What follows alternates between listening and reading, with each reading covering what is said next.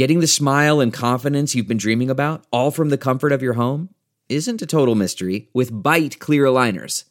Just don't be surprised if all your friends start asking, "What's your secret?" Begin by ordering your at-home impression kit today for only $14.95. Bite clear aligners are doctor-directed and delivered to your door. Treatment costs thousands less than braces, plus they offer flexible financing, accept eligible insurance, and you can pay with your HSA FSA. Get 80% off your impression kit when you use code WONDERY at Byte.com. That's BYTE.com. Start your confidence journey today with Byte. You know, ever since we started this podcast, people have been asking for advice. Usually it's what team to bet on this week. Truth is, I really can't give away that information for free all the time. I thought they were asking whether they should leave their wife. That too. Well, go to MyBookie. Check it out. They'll give you lines on all games. You can bet any sport. It's wonderful. You don't need me to talk to you. The Greek doesn't have to be in your ear all the time. Remember, who you're betting on is just as important as who you're betting with. And that's why I always tell people to bet with MyBookie. Trust me, guys, they're your best bet this season. If you're willing to deposit after 7 p.m. Eastern Time, they will give you an additional $25 free play on any deposit over $100. You can use promo code MIZ25. Join now, and MyBookie will match your deposit dollar for dollar. It's up to you guys, but I'd wait until after dinner and take advantage of this extra $25. You play, you win, you get paid. Take it from the Greek. MyBookie is the way to go. Gonna throw it. Slant. This bud's for you, Mizzou. Johnson, and he's gone. Touchdown, Missouri. It don't get no better than that, man. Tigers trying to turn up the tempo on 2nd and 5 with a 40. Bryant with the time. The pass. It's and a touchdown. And off to Roundtree running left. Gets 35 to the 40. Left sideline around him.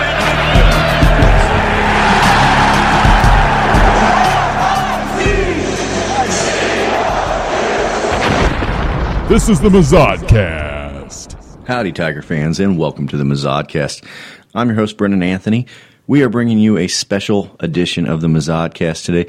The reason we're doing it is that one of the Tiger greats, the all-time greats from the 1960 season where Missouri won the Orange Bowl, was number one in the country, and is a controversial choice for the national champions in that season, Dan LaRose. He was a consensus All-American that season.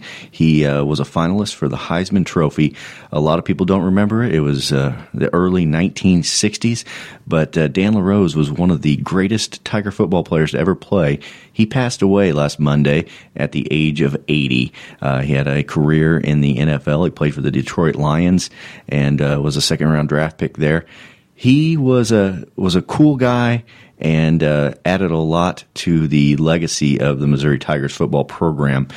I know these shows aren't for everybody. Maybe not everybody's a big history buff or anything like that, but when we have an opportunity to bring you a show like this, we want to do it. And if you do like it, I know I do. I'm really into the legacy of this program because I think the Tigers have a reputation, for those who aren't aware of the long history of this program, that they were pretty damn good, especially in the 60s and 70s. And I like to bring that up when I can because some people think that we're a new team, that we just came around a few years ago, especially our SEC brethren. So I like to bring this when I can because Missouri really is a pretty storied program. And we had the opportunity to sit down with Dan LaRose a few years back, and he told us about his time at Missouri and what brought him to campus and the special season of 1960.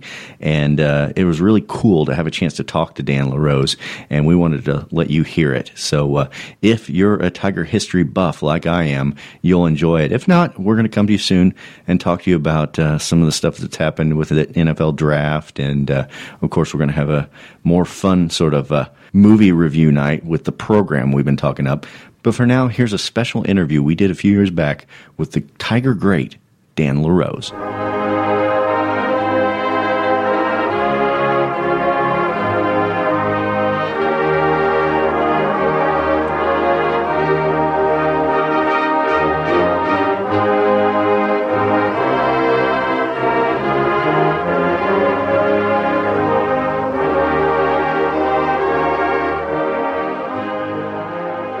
Dan LaRose, and I came up in 56.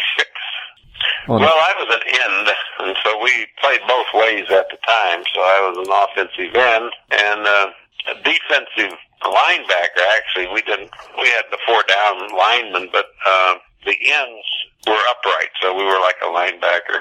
Did they call them split end at the time, maybe? Well, the split end would be on offense, and the one year we did try to put me out as a split end. I think one of the first couple passes out there was intercepted, so the quarterbacks in those days, even in the pros, they couldn't throw the ball to the sideline. So yeah, you need a strong arm quarterback. These guys just flip it out there now. Yeah. So I was more of a tight end, I guess, playing in close to the line because we did a lot of running and blocking, and I was like, I think the leading receiver on the team was like 13 passes. How'd you end up at Mizzou? Who recruited you, and what was what brought you there? Well, I'm from Crystal City, Missouri, which is a very small town down along the Mississippi River south of St. Louis. And people ask me about that, and I actually was on the shot put. I was a shot put champion for the state of Missouri, and so we were up at a track meet, and that track coach introduced me to the Missouri coaches at the time. My coach didn't actually know anybody, I guess, but we had one kid from Crystal City that went to Arkansas, so I got on a plane and flew down to Arkansas and talked to those people. And then after I came back, it was Frank Broyles was the new head coach at Missouri. So he came down to Crystal City and watched me play basketball, and he offered me a partial football track scholarship, half-half. So that's actually the only offer I had. We had another kid from Crystal City who was going to Alabama, and he sent all my clippings to Alabama, but I never heard from him. So yeah. I was 6'5" at the time, I think, but I didn't weigh very much, and so I don't know what they knew if I could play or not. Broyles didn't last very long at Missouri, even though he was a sort of a hero at Arkansas, right? He made a statement, when Faroe ran the program, he wanted Missouri boys for Missouri's team, so he was trying to recruit all Missouri boys. And Frank Broyles said, "There's no way I can win on a national scale with only getting Missouri recruits. You got to go out and recruit other people." So he had an opportunity to go to Arkansas, which he did. It was interesting. A few years ago, they honored all the Missouri coaches that were past Missouri coaches, and he came back for the reunion, and he said, "I guess I was totally wrong because I don't think we played them, but we went on to become undefeated almost that my senior year." So you played for Dan Devine, and when he was just getting started. Dan came in my sophomore year, and I was supposed to be a tackle. I think that's what they had me down for a tackle, but I could catch the ball. They were throwing it harder than me, and I was catching it. Yeah. What? He might be an end. Do you feel like there were high expectations, or do you think that season came as a surprise to you guys that you did so well? Well, I vaguely remember, I was 6'5", looking around the room, like in training camp in September or whatever. And I'm head and shoulders above everybody else in the room. So I said, "Holy cow, we're going to get killed. We don't have any size at all." Yeah. Rocky Calhoun was our defensive tackle. He was like 6'1", 202 pounds. he was a guard and a tackle, offensive guard and defensive tackle. Ron Taylor was the shortest guy on the team, and he was the quarterback. He was a quarterback, and on our sweeps, they call the sweeps student body right and student body left, and Ron would get the ball in the center and pitch it, and then he would throw the first block. So, how many quarterbacks today would even think about blocking? Not too many. No. You guys started out against SMU. Well, we had played SMU down in the Texas Stadium, I think, our junior year. They had Don Meredith as their quarterback, so they weren't a slouch team. In fact, they had a pretty good reputation. I thought they were a pretty good team. But, yeah. Another team, I don't know if it was SMU, somebody came to Missouri, and we had them 20-0 at halftime, and we went into the locker room celebrating, screaming, and hollering, "Man, we're the best ever!" And then they beat us 21-20. That might have been a biggest lesson we'd learned in those 4 years of college there was that when you get ahead, you're only halfway through the game. Calm down and learn to play the game or play it hard. So. Were you guys, when you were playing, were you cognizant of the polls and where you guys were ranked, or did you not care about that kind of thing? Leave that to the...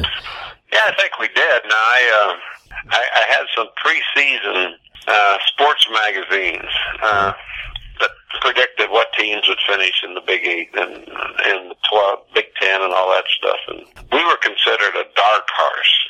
We weren't even considered the top tier of the Big 8. We had Oklahoma, so they call them Oklahoma and the Seven Dwarfs, what they call us. Yeah. That was our golden life. I mean, we went down there. I'm sure you've heard the story of playing Oklahoma when they threw oranges at us and boom a cylinder, and your bench is right in front of the student section. So our sophomore year is when they killed us. They clobbered us, and that's when Dan Devine got up and made a promise to the seniors in the room that day that our senior year, my senior year, we would beat Oklahoma in Oklahoma. So. And we did, so that was a big accomplishment. Yeah, that's great. Yeah. And so the second game was at home again against Oklahoma State, and you won 28-7. I don't remember them at all. I just, they weren't, it seemed to me like they were the eighth team to come into the league. It was Big 7 for years and years. And then I think Oklahoma State came in. Nobody knew much about them. I didn't remember even, playing them or what they were all about. But Oklahoma overshadowed them so much. So the big turn, it looks like to me, in the season came on the first road game when you played a Big 10 school, played ranked Penn State, and beat them 21-8. I think that's the game that made me an All-American. We went into Pittsburgh, or we went into Penn State to play them. The World Series was being played out there in either, Philadelphia or someplace out there. So all the sports writers in America was there at the time. Mike Ditka was a big name in college football as an end at the time. Mm-hmm. I punted and kicked off, so I only caught like 2 touchdown passes my senior year, and I caught one in Penn State. Yeah. And I punted the ball one time 70 yards, and we beat them. So the newspaper clippings that I had seen at the time said, we're talking about Mike Ditka. We just saw the best in America, maybe right here. So the fact that all the newspapers were there, I think plus it was they weren't ranked 10 at the time, but they were a ranked team. And they had been to the Orange Bowl a couple times before us, because I think when we looked at pictures showing who went to the Orange Bowl, we went by junior year and senior year. So first year we lost to Georgia and Fran Tarkington. So the Penn State game was the turning point for us that year, because now people started to sit up and say, hey, wait a minute, who are these guys? We don't know if it was a fluke or not, but here we beat them. They were a nationally ranked team, and we beat them, so you got to think, hey, something's right. Yeah, on the road, too, in a hostile environment. Yeah. It was funny. Mm-hmm. We kept thinking about how we were going to get to Penn State. Do we fly? Because Columbia Airport only holds DC-3s at the time, so you could fly a DC-3 to St. Louis, get on a bigger plane, fly to Pittsburgh, get on a smaller plane. Because I remember we landed at the Black Moshannon Airport, which was a dirt runway, and we get off in the dirt and mud, and the deer tracks are right in the runway. I thought we were only on one plane. There might have been 2, but I remember coming back. It was a storm so bad that one of the businessmen from Missouri had a heart attack or something on the plane, and we were laughing and carrying on, saying, hey, everybody, throw your wallets in a pile so when we go down, they'll know who we are. But it ended up, we flew all the way from Columbia, Missouri to the Black Moshannon Airport in those DC-3s. Wow. They'd have to tell, okay, you got to sit in the front till we get this thing off the ground, then you can move back to your seat. Get the center of gravity, right? Yeah. Yeah.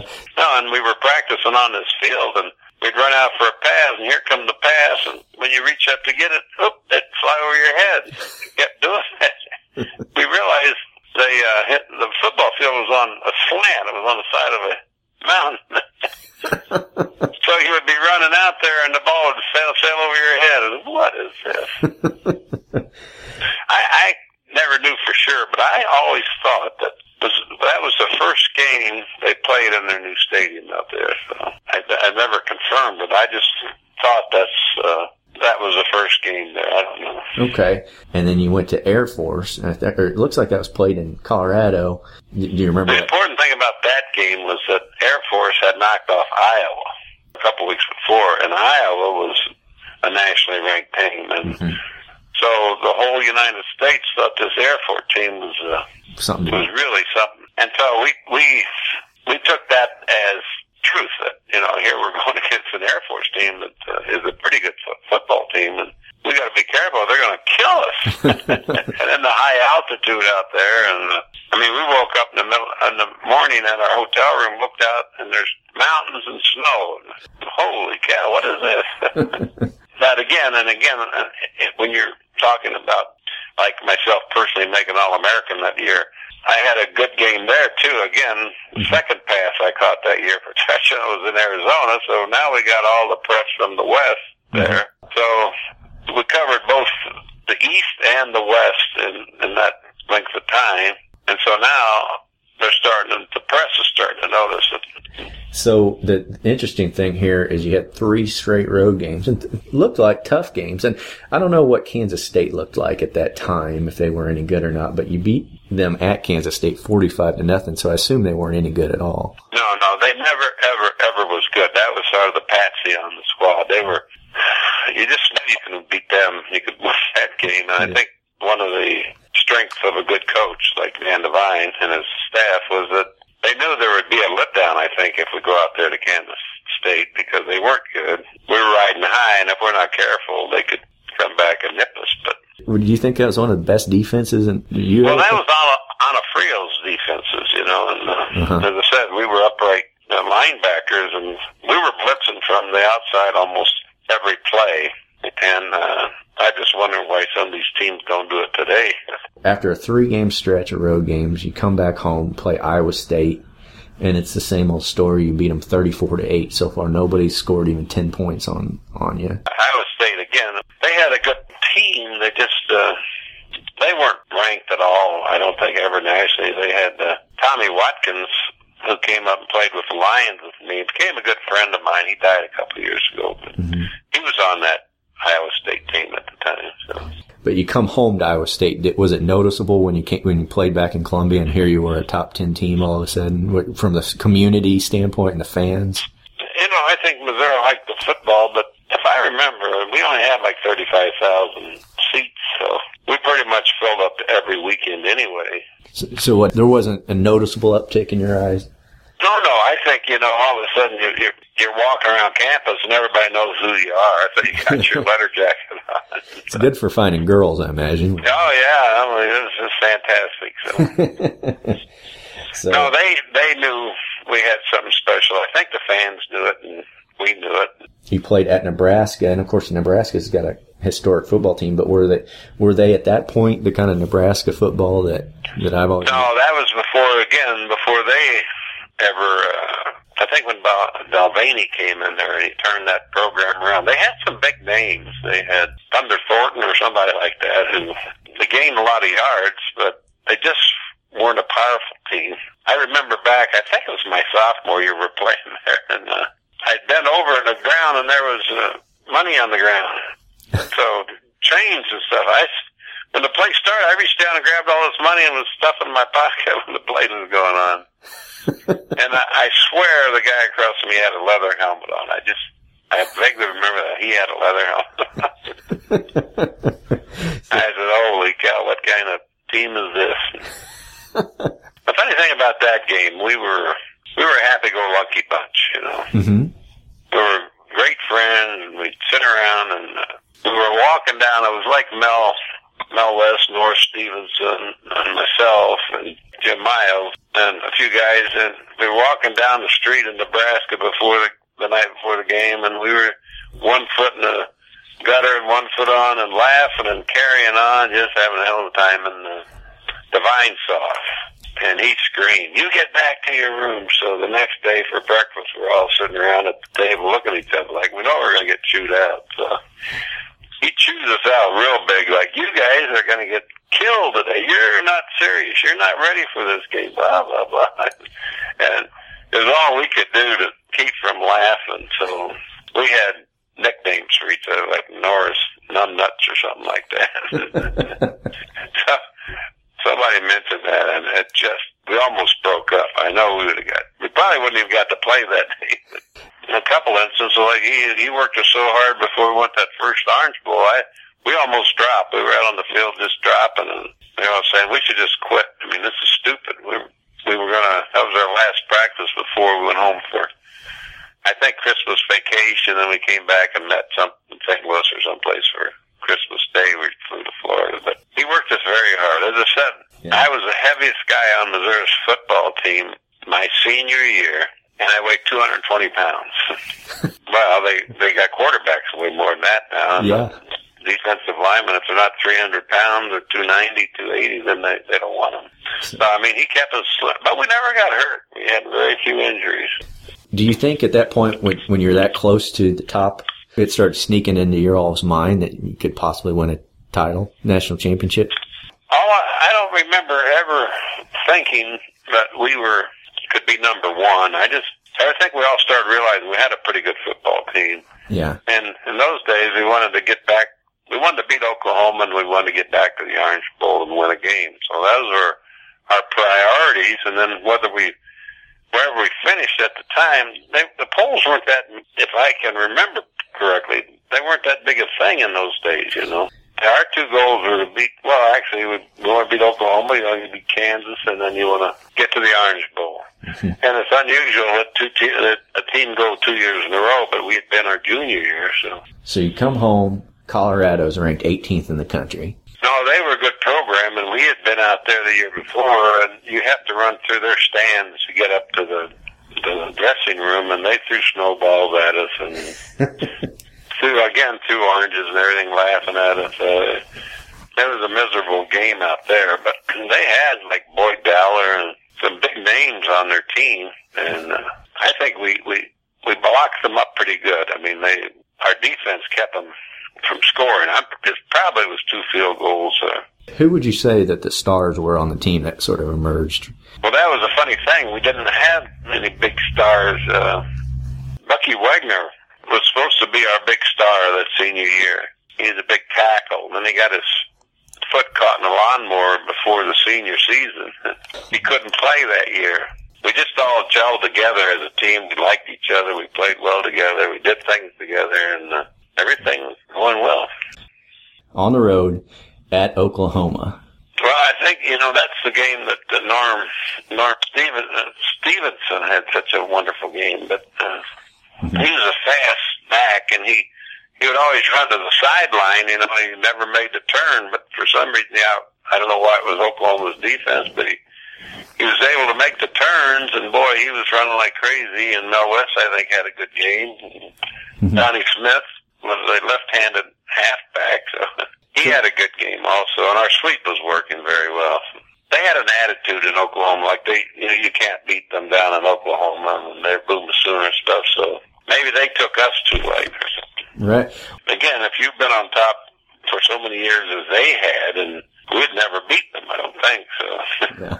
So you win that game at Oklahoma, and that puts you at number 1 in the country for first time ever in Missouri's history, you think? I think so, probably. I don't know if they had any type of rankings back much earlier than that. I don't know that for a fact, but everything we did that year, the first team go 3-0, 4-0, 5-0, 6-0. Everything we did was the first for Missouri. So the next game was the big controversial one, the Kansas game. 23-7. What do you attribute that game to, that loss after being able to, nobody'd scored that many points on you all year long?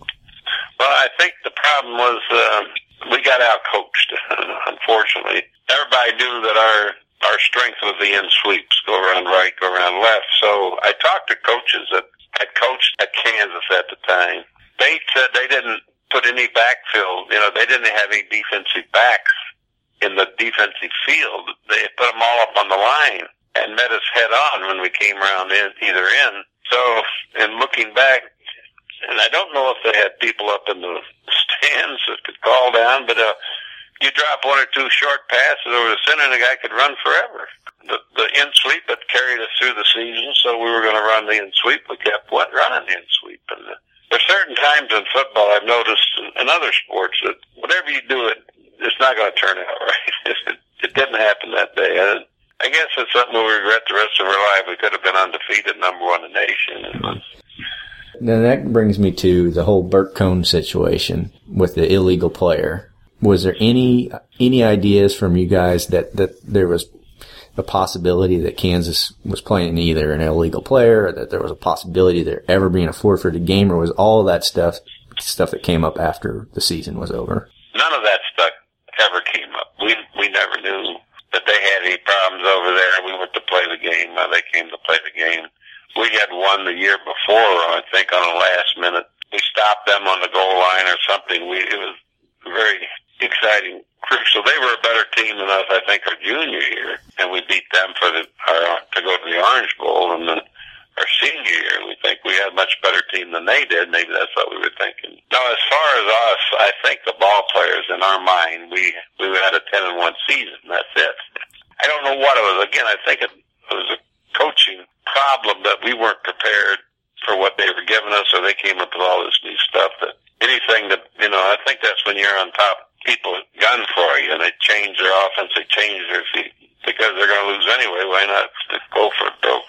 What was the attitude like after? Was it pretty devastating for everybody after? It was devastating. I had the city of Crystal City had come up to give me a plaque, and they were all, and that was the Elks Club. My uncle was president of the Elks, and the whole town was there, and I had to come out and face them.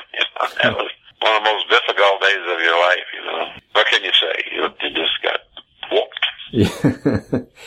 The problem was we could have been undefeated, number one in the nation, which was, a rarity, very rare in those days. Even today, to go undefeated for a season is sure difficult. So that's what hurt.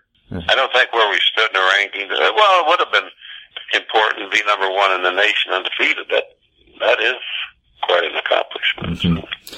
So then, there's the big break between the end of the season and the Orange Bowl. Navy has a good team. They got a Heisman Trophy winner. President Kennedy is going to the football game. What did you all think your chances were against that team, or what was the attitude of the team going into the Orange Bowl? I think we thought that, when looking back now, I didn't realize that the Navies and the Armies were so good in those days. Mm-hmm. I think we felt we could win the game. And our junior year, I think that was the first big game, bowl game that Devine had ever gone to. And we were working out twice a day before the week before the game, running up down the boulevard in Miami Beach, and he worked us to death.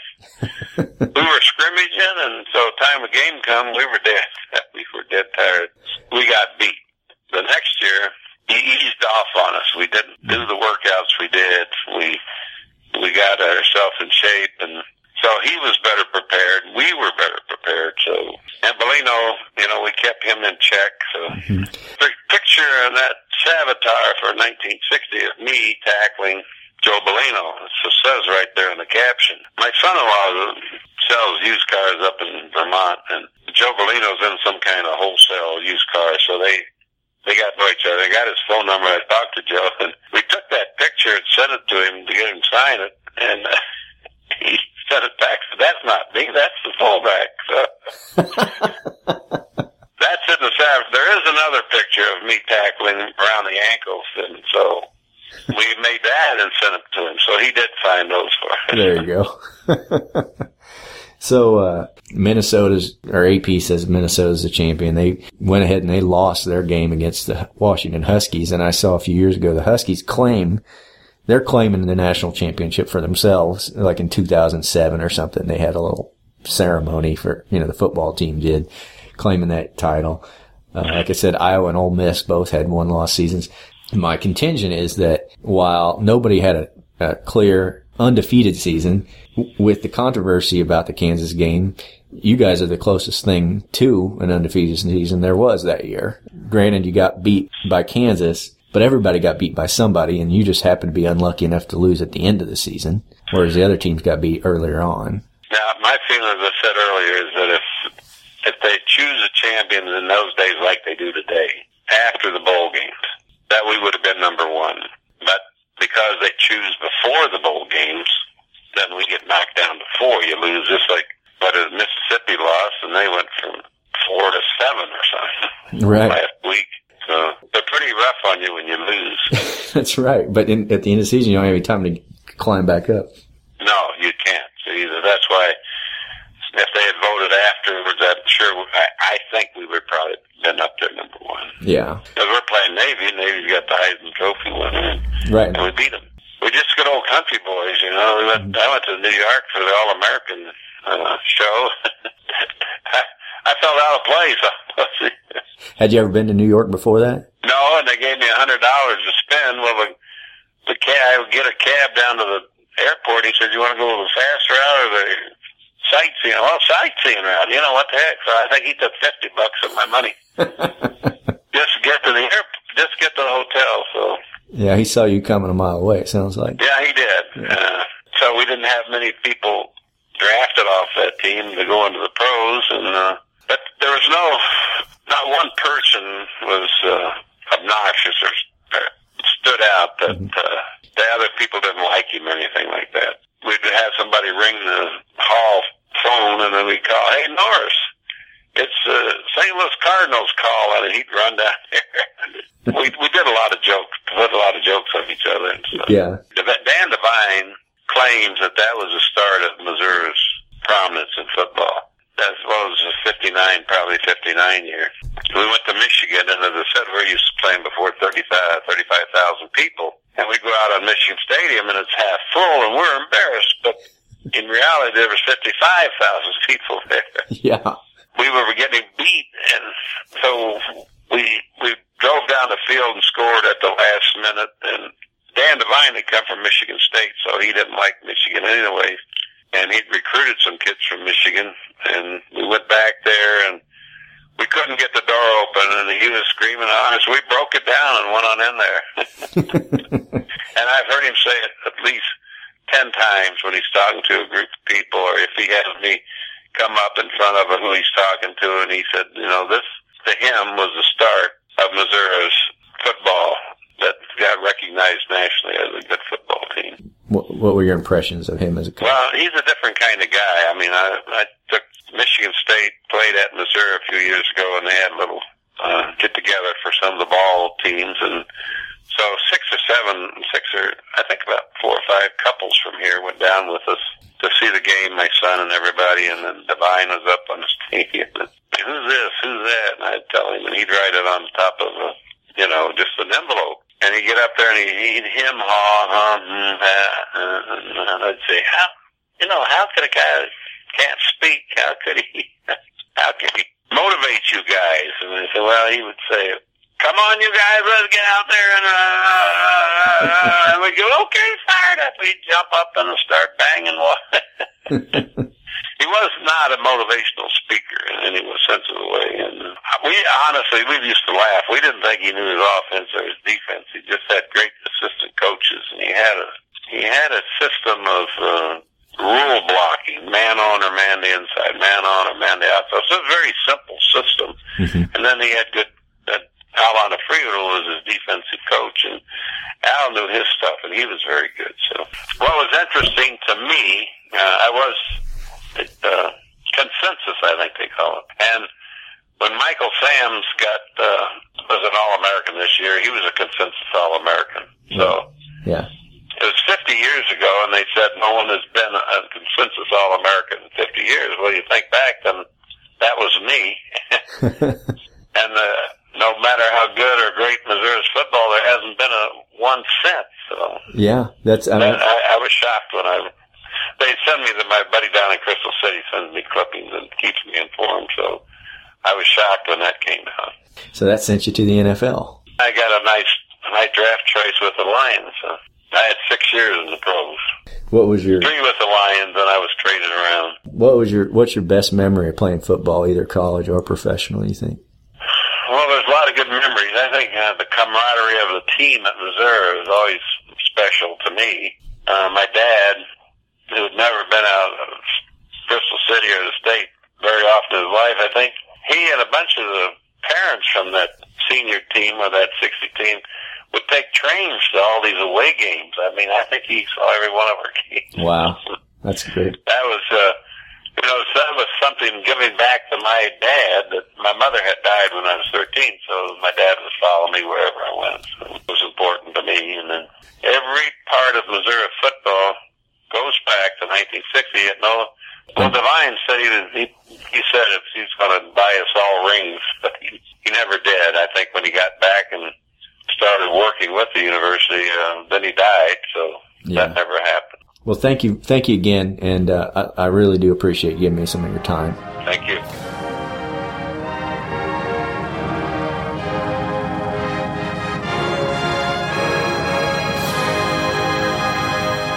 So there you have it. As you can see, Dan was a really cool guy. He had great memories of his time as a Tiger football player in the 1960 season. I love talking to him. I hope you enjoyed listening to him. And he'll be remembered as one of the Tiger greats. And so as you're getting ready to celebrate Cinco de Mayo, raise a glass of margarita for the great Dan LaRose. M-I-Z.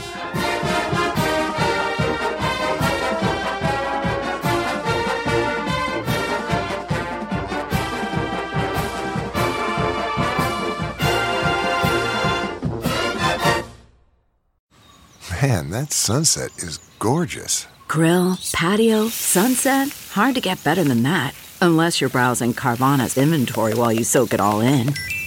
Oh, burger time.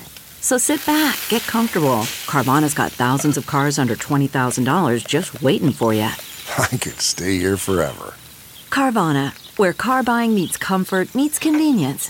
Download the app or visit Carvana.com today.